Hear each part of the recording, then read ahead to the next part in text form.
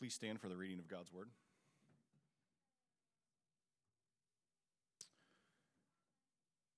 In the days of Amraphel, king of Shinar, Arioch, king of Eleazar, Chedorlaomer, king of Elam, and Tidal, king of Goim, these kings made war with Bera, king of Sodom, Bersha, king of Gomorrah, Shinab, king of Ammon, Simber, king of Zeobim, and the king of Bela, that is Zor. And all these joined forces in the valley of Siddim, that is the Salt Sea. 12 years they had served Chedorlaomer, but in the 13th year they rebelled. In the 14th year, Chedorlaomer and the kings who were with him came and defeated the Rephaim in Ashtaroth Karadim, the Zuzim in Ham, and the Emim in Shavath Karaim, and the Horites in the hill country of Seir, as far as El Paran, on the border of the wilderness.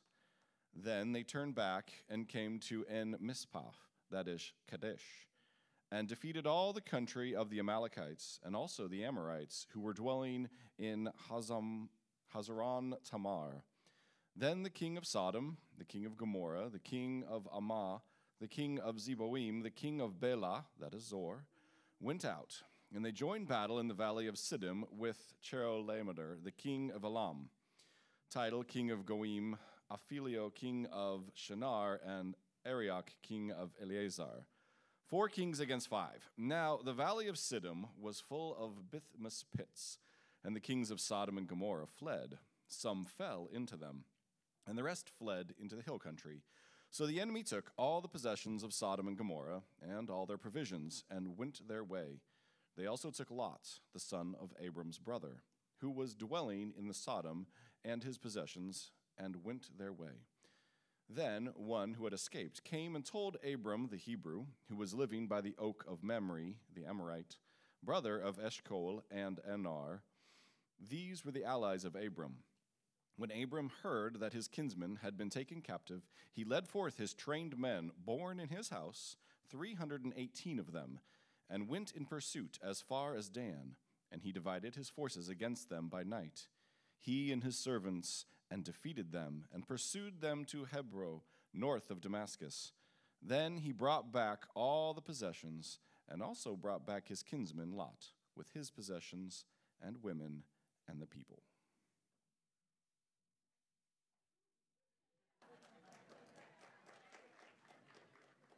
Yeah, that was no easy task, right? I love the commitment there. He did, if I was pronouncing it wrong, just go for it, right? That's the way to do it, No one else in the room knows how to pronounce it either.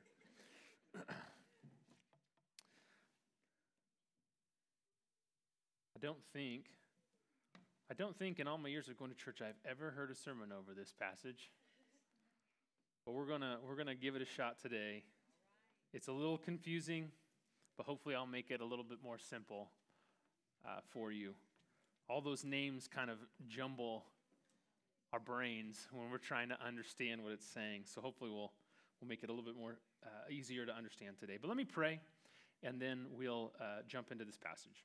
Lord, thank you so much for your word, and these aren't just stories. They're real events in history, and they're events that matter because you thought it worthwhile to record them in your word. So, Lord, I pray that we would have our eyes and our hearts open to what your word wants to speak to us today as we look at this passage, and I pray that your Spirit would work through your word and encourage us rightly where we need to be encouraged, and challenge us rightly where we need to be challenged. I pray all these things in your name. Amen. Well, there is a big difference between those who expect victory and those who expect defeat. Am I right? And perhaps you've competed maybe on a sports team that has had a great track record of winning over a number of seasons, and you know the confidence that can bring, even if you weren't a part of that team beforehand. Setbacks, slow starts to games, they feel more like speed bumps than they do defeats. when you have a track record of victory. Or perhaps you've played on a team that's prone to losing. And you know that that same kind of setback, same kind of slow start to a game can feel like insurmountable odds. How will we ever come back from this? We weren't supposed to win this game anyways, and now we're down by 14 or whatever. You start feeling your teammates kind of shutting it down, calling it quits for the game. Maybe you're not athletic. That analogy doesn't work for you. Maybe you've never played on a sports team. That's fine. You might recognize the same kind of thing in your workplace. You work for a company that has a good track record, that is growing, that is doing things right. There starts to sort of be this environment that invites more wins. Versus if you're in a dying company that has made is prone to making mistakes, and now you're paralyzed, right? Any decision you make, you're worried that it's going to be that last bad mistake that's going to put the company underneath, right? It might result in people being laid off or whatever. You see, this kind of confidence I'm talking about, or the lack of it, it's certainly not everything, right? A team has to have the pieces to be able to win, but it's also not nothing. Most Christians will at least verbally assent to our victory in Christ. Yeah, the Bible says that somewhere, I'm sure. I've heard that. Yeah, we have victory in Christ. And we understand that Christ is going to come back, and in eternity, we win.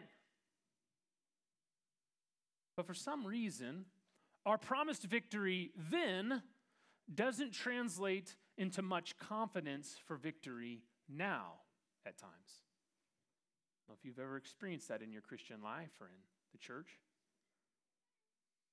Now, we may be obedient, and that's good, and we might do what's right, even though we don't expect victory, and there's something to that, don't get me wrong, but we lack faith that it will actually result in what's good and right. We think, well, I'm going to do what's good and right to be obedient, even though it's not going to result in what's good or right, because we kind of always lose.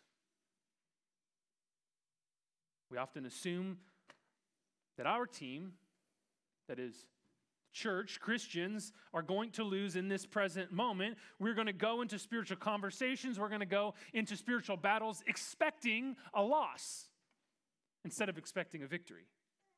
But this morning, I want to tell you this story, explain this story a little bit, and I want to give you a little bit of a halftime speech, if you will.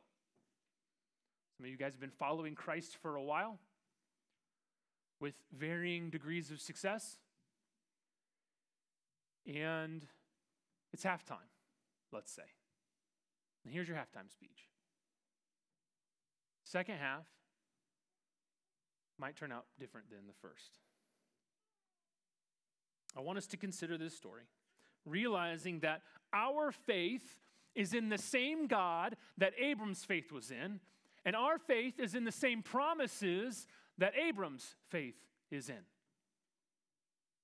But do we share his confidence? In fact, we have more reason to have confidence because whereas Abram was looking forward to events in Christ that have not happened, we have the privilege of looking back knowing that Christ already has won those victories in his first coming. So here's the punchline. In Christ, we have victory over the world. Church, do you realize that? In Christ, we have victory over the world. The world does not have victory over the church. The church has victory over the world because of what Christ has done. And we will be victorious in the future, and we can be victorious now, even in the midst of the turmoil of the world. So let's start with what happened to Abram. And then I want to share with you three arenas, three victory promises that we have in Christ. Like I said, it's easy to get confused in this list of names. And so I want to try to make it a little bit more clear. First, it's helpful for you to understand a little bit of how the ancient world worked. In the ancient world, there were what were called city-states. And so a city would have a king, and that king would rule over that city and maybe the region just around it, because in that time, with the technology that they didn't have, it would be very difficult for one king to rule over a large mass of land. They just couldn't move and communicate fast enough to hold that much area. So if one king got really, really powerful, rather than saying, well, this whole area, this whole country is mine, what that king would do would be to go into that city and siege, do battle with it, and basically get that king of that city to become his vassal. So that king is still ruling over his city, but that king is paying tribute to the more powerful king, and that king's territory is really underneath the more powerful king's territory. Do you understand what I mean? And so, by extension, the more powerful king ruled in this city, even though he let that king stay there and rule. And in turn, the powerful king says, okay, I won't destroy you, and I'll protect you, and you will pay me tribute. You will supply me with money, you will supply me with materials, you supply me with whatever I need. So that's kind of how it worked. Now in verses 1 through 3 here, we see that there are 4 kings who are allied together. And they come from Mesopotamia, which is to the north and east of where Abram is. So if you're familiar with your Middle Eastern geography, Abram and the 5 kings are just west of the Jordan River. You get the Sea of Galilee, the Jordan River, and then the Dead Sea. They are just west of that, in between there and the Mediterranean, right? And these kings are from the north and east. And they have put all of these kings in this territory under them as vassals. Okay? And so these 5 kings have been underneath these 4. Well, particularly, it looks like Chedorlaomer is kind of the big head honcho of the whole group. And for 12 years, these 5 kings have been vassals to him. But in the 13th year, they rebel. They say, we're not going to pay you tribute anymore. We're done with that. Now, you can imagine if a more powerful king is at your doorstep, at the city walls, and is threatening to kill all of your women and children and take everything, you'd go, how much do you want? Anything. Yeah, we'll be your vassal. But after 12 months or 12 years, you start to, and that king's all the way up in Mesopotamia, you're going, why are we paying them money again? And so you rebel. I don't want to do that. So as was often the case, the more powerful king has to rally the troops and go back through the territory and remind everyone why they pay him tribute. A little muscle, a little show of force, if you will. And so that's what we see happening.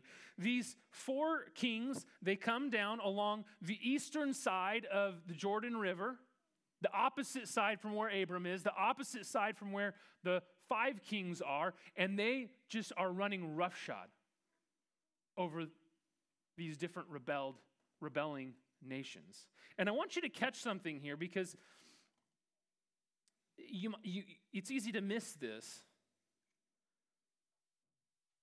But in verses 5 through 7, as it's talking about these people that they're redefeating, the names that we don't understand, you need to understand that elsewhere in the Bible, when it talks about these people, it talks about them as being giants, as being enormous people that are strong. And so these kings that are coming, King Cheddar, or whatever you want to say his name is, he is defeating people who are giants and just running through them as he's coming back up and around the Dead Sea.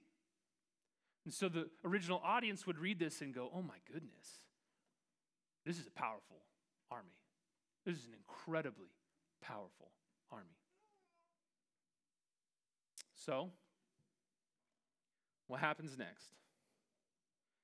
They come up and they're going to attack these 5 kings. And in verses 8 through 12, the 5 kings decide, you know what? Let's gather up our forces and let's go out into the valley by the Dead Sea and let's take the fight to these guys. Let's not play defense. Let's not wait for them to bang down our front door. Let's go to them and let's take the fight to them. Well, that strategy doesn't work very well, and they lose. And it says that there's these bitumen pits all over in the valley. You remember in the story of the Tower of Babel, they used bitumen to put the bricks together, to stick them together. It's this like tar pits, basically. And it says that as they lose and they run off and they flee, that some people fall into these pits. Now, it probably doesn't mean that they like, oh, I'm running, slip and fall. Actually, the word most likely means that they were lowered into these pits. So what's happening is, as they're running away from these kings, they're trying to hide somewhere. And so they're either hiding down in these pits, or it says they're hiding in the hills. But what does that leave their women and children and their cities and all their possessions? Completely undefended. And so these 4 kings walk into Sodom and Gomorrah and these other cities, and they take all their stuff. Like, okay, you can hide out in the pits and in the hills. We'll take your junk. Thank you very much. And Lot, Abram's nephew, it says, happens to be dwelling in Sodom. Now you remember with me. Earlier it said that Lot chose to dwell near Sodom. You remember last week? They're trying to decide between the land. And Abram's like, hey, take your pick. And Lot's like, hey, this valley over here looks really, really nice, and happens to be right by Sodom and Gomorrah, where tons and tons of really, really wicked people live. And it says that he moved in near them. But here in this passage, he lives in Sodom. So at some point, he has shifted from being near Sodom to in Sodom. And that matters. That matters because what we're going to see, or the implication, rather, is that if he had not done that, he wouldn't have been captured, and this wouldn't have become Abram's problem to deal with. And I want you to catch that because, friends, when we move in with wickedness, it has consequences. And over the next few chapters, what we're going to see is a contrast between Abram and Lot. If we zoom out a little bit bigger picture, we'll see in chapters 14 here and chapter 19 that the fact that Lot is living in Sodom creates a few problems, right? It creates some problems here. It creates even more problems in chapter 19. And in between, what we see is Abram covenanting with the holy God by comparison. And so, side note, what I want to ask you is, are you moving into the Sodoms in your world, or are you moving relationally close to God? It matters. Back to the story. What's Abram going to do? Verse 13, someone gets away from all this action, comes to Abram, tells him, where he's dwelling there in these amongst these oaks with this Amorite Mamre and his 2 brothers. This is just for your own confidence. When I first read this, I thought Mamre was a place. Turns out it's a person. So when you're reading the Bible and you get confused on something, don't worry, I'm with you. Grace on you. Okay, but it's this guy, this Amorite guy and his 2 brothers, and apparently Abram has this temporary alliance where he's living among them, but I want you to know that it's a different word than the word that's used for Lot living in Sodom. He's just living among them. He's kind of like at Mamre's Airbnb or whatever. And there's some sort of alliance there.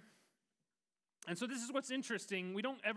This is, I think, the only time where we see Abram doing anything militaristic. And so it's interesting to me. He gathers 318 of his trained fighters, guys that have been trained in his household, born and raised to do this. And apparently the Amorites help him. We'll see in verse 24 next week that The Amorites help him in this battle, and they plan to attack at night, and it turns out that they defeat these 4 kings. Now, this should be shocking to us. These kings who just waylaid all of these giants, and Abram and some guys he's trained in his house come in at night and completely defeat them. Send them running. That is supposed to leave us thinking, there's no way. How in the world could that happen?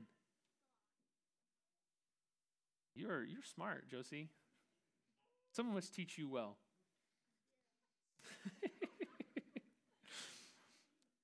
See, next week it's going to become really clear that the blessings and success come from God according to his promises to Abram. But we're not quite there yet. That's next week.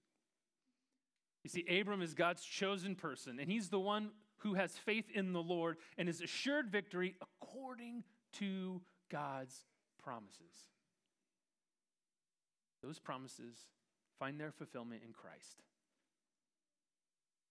So if we are in Christ, this means something for us.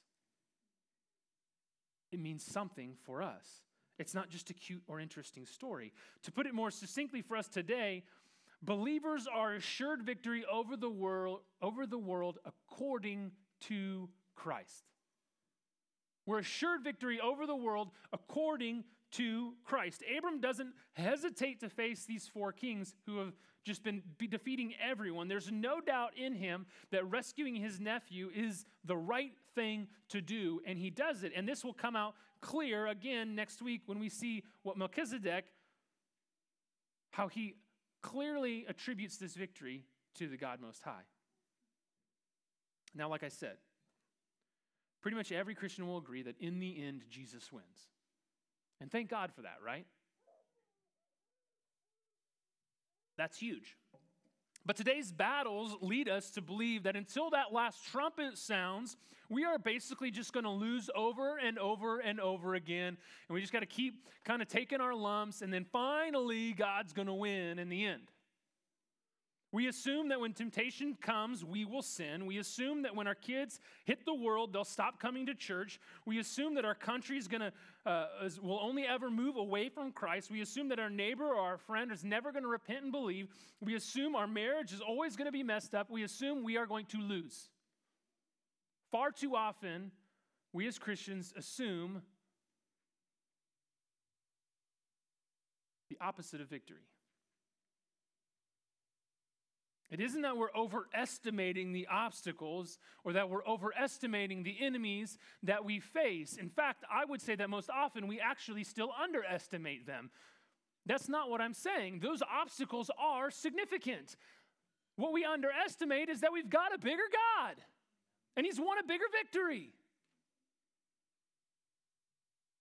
We undervalue the victory we have in Christ. While we aren't taking up arms against people as Abram did, the New Testament does use this kind of warfare language for how God works in his and through his people in the world. And so I want to share with you 3 victories that we have in Christ. The victory of Christ in the world for us, the victory of Christ in us in the world, and the victory of Christ through us into the world. Let me say that again. We have victory because Christ came into the world and won victory for us. We have victory, the victory of Christ in us as we are in the world, and then there is victory in Christ through us into the world. Let me share briefly some of what the New Testament says about those 3 things. Christ in the world for us. Christ, the chosen one of God, the faithful one, comes into the world with its warring powers and delivers us. He is the strong man who enters Satan's house, binds him up, and takes what he wants. We were like Lot, wrapped up with those who were perishing, those who are trying to exert their freedom, when in reality, they're actually slaves to the prince of this world, Satan. We were like Lot. We are in Sodom. We were taken away, and Christ came and delivered us. 1 Corinthians 15 tells us how Christ delivers his own brothers and sisters. It starts with this declaration of the gospel. For I delivered to you as of first importance what I also received, that Christ died for our sins in accordance with the scriptures, that he was buried, and that he was raised on the third day in accordance with the scriptures. And then it tells us that since Christ rose from the dead, we know that all who are in Christ through faith will also rise. Verses 54 and 55 say, death is swallowed up in victory. Oh, death, where is your victory? Oh, death, where is your sting? And verse 57 concludes saying, but thanks be to God who gives the victory through our Lord Jesus Christ. Christ came into the world for us, church, to win us victory over sin and death and over Satan on the cross. Yeah, 1 Corinthians 15. The whole chapter is all just awesome. Christ in us, in the world. Christ in us, in the world. That's the second victory we have.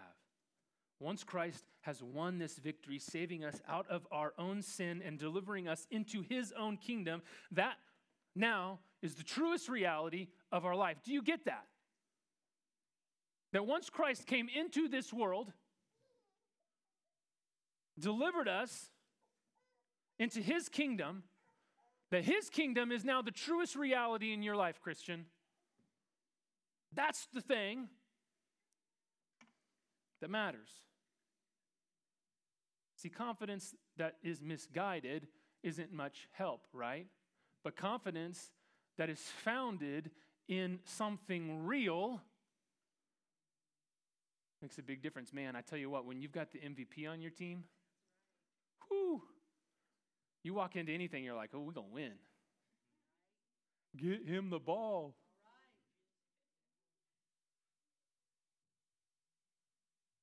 In Christ, we have the power to win. We aren't merely saved from the penalty of sin, but from the power of it as well. Christ gives us victory over the sins and pressures of this world that are all around us. We don't have to keep on sinning, Christian. Romans 6:14 tells us that in Christ, sin has no dominion over us. None. Even though we have such assurance of victory in Christ, that doesn't mean it will be easy, though.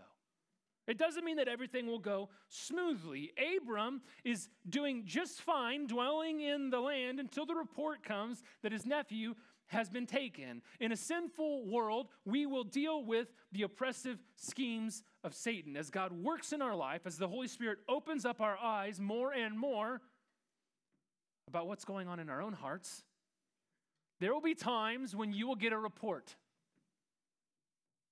that part of your life has been taken captive. That you've allowed part of your life to move into Sodom, if you will.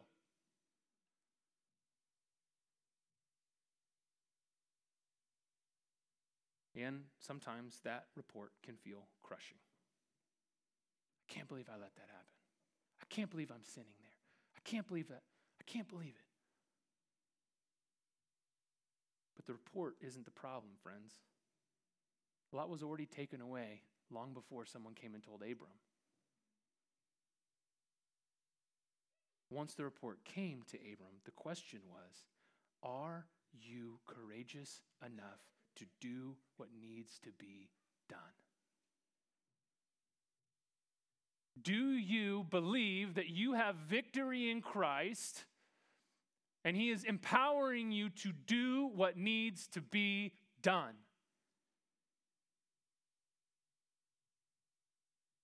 Are we courageous enough to do what needs to be done to kill sin and pursue Christ in our lives?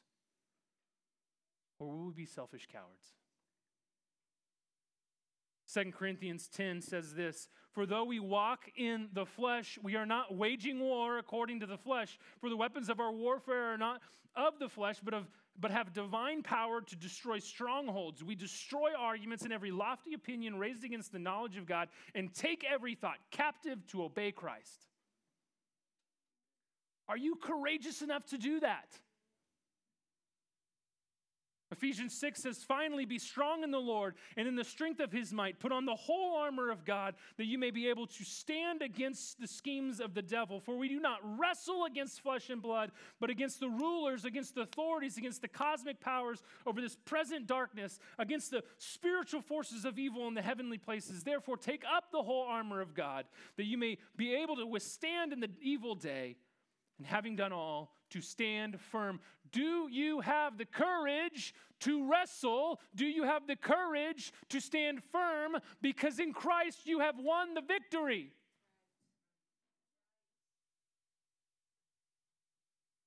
He hasn't disguised that this is a real battle.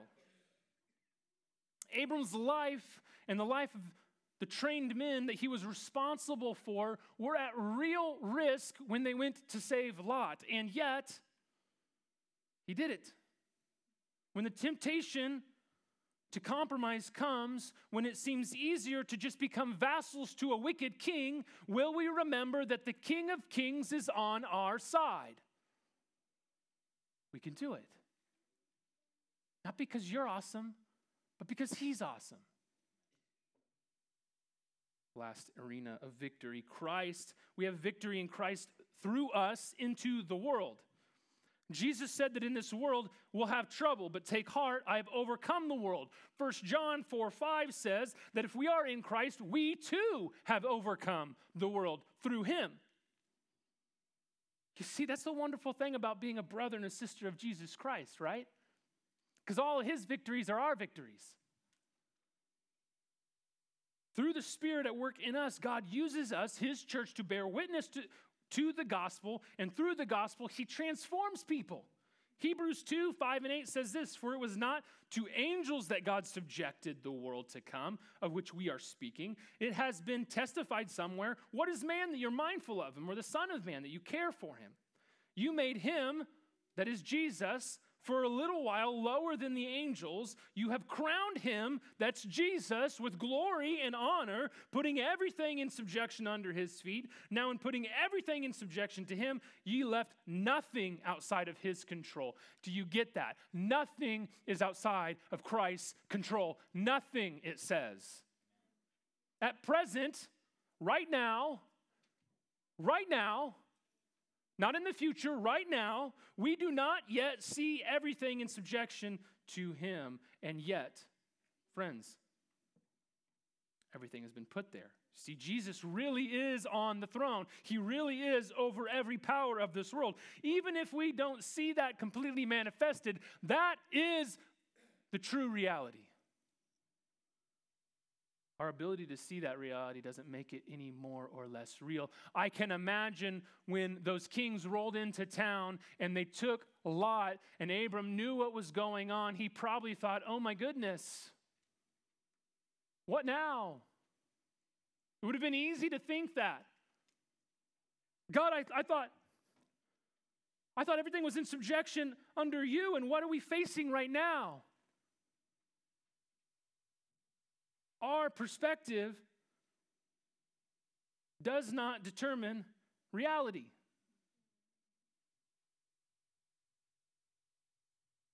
We have reason to be confident of victory when we step out into this world because we serve that King whom God has exalted with all glory and honor and put everything under his feet. He allows us the opportunity to be witness to his victory, to his kingship. And through that witness, he promises to spread his kingdom. Listen to 2 Corinthians 2. It says, but thanks be to God who in Christ always leads us in triumphal procession. I want you to understand that this phrase is describing the victory parade of a conquering king, of a warrior king. That is Christ's triumphal procession. He has gone in, he has fought the battle, he has won, and we get to celebrate because we're on the winning side. And through us, it says, through us, the fragrance of the knowledge of him everywhere. He spreads the fragrance of the knowledge of him everywhere. For we are the aroma of Christ to God among those who are being saved and among those who are perishing, to one a fragrance from death to death, to the other a fragrance from life to life. Do you get it? That knowledge of Christ's victory to those who are being saved is the fragrance and aroma of life. And to those who are perishing, it is the aroma of death, because they are not on the winning team.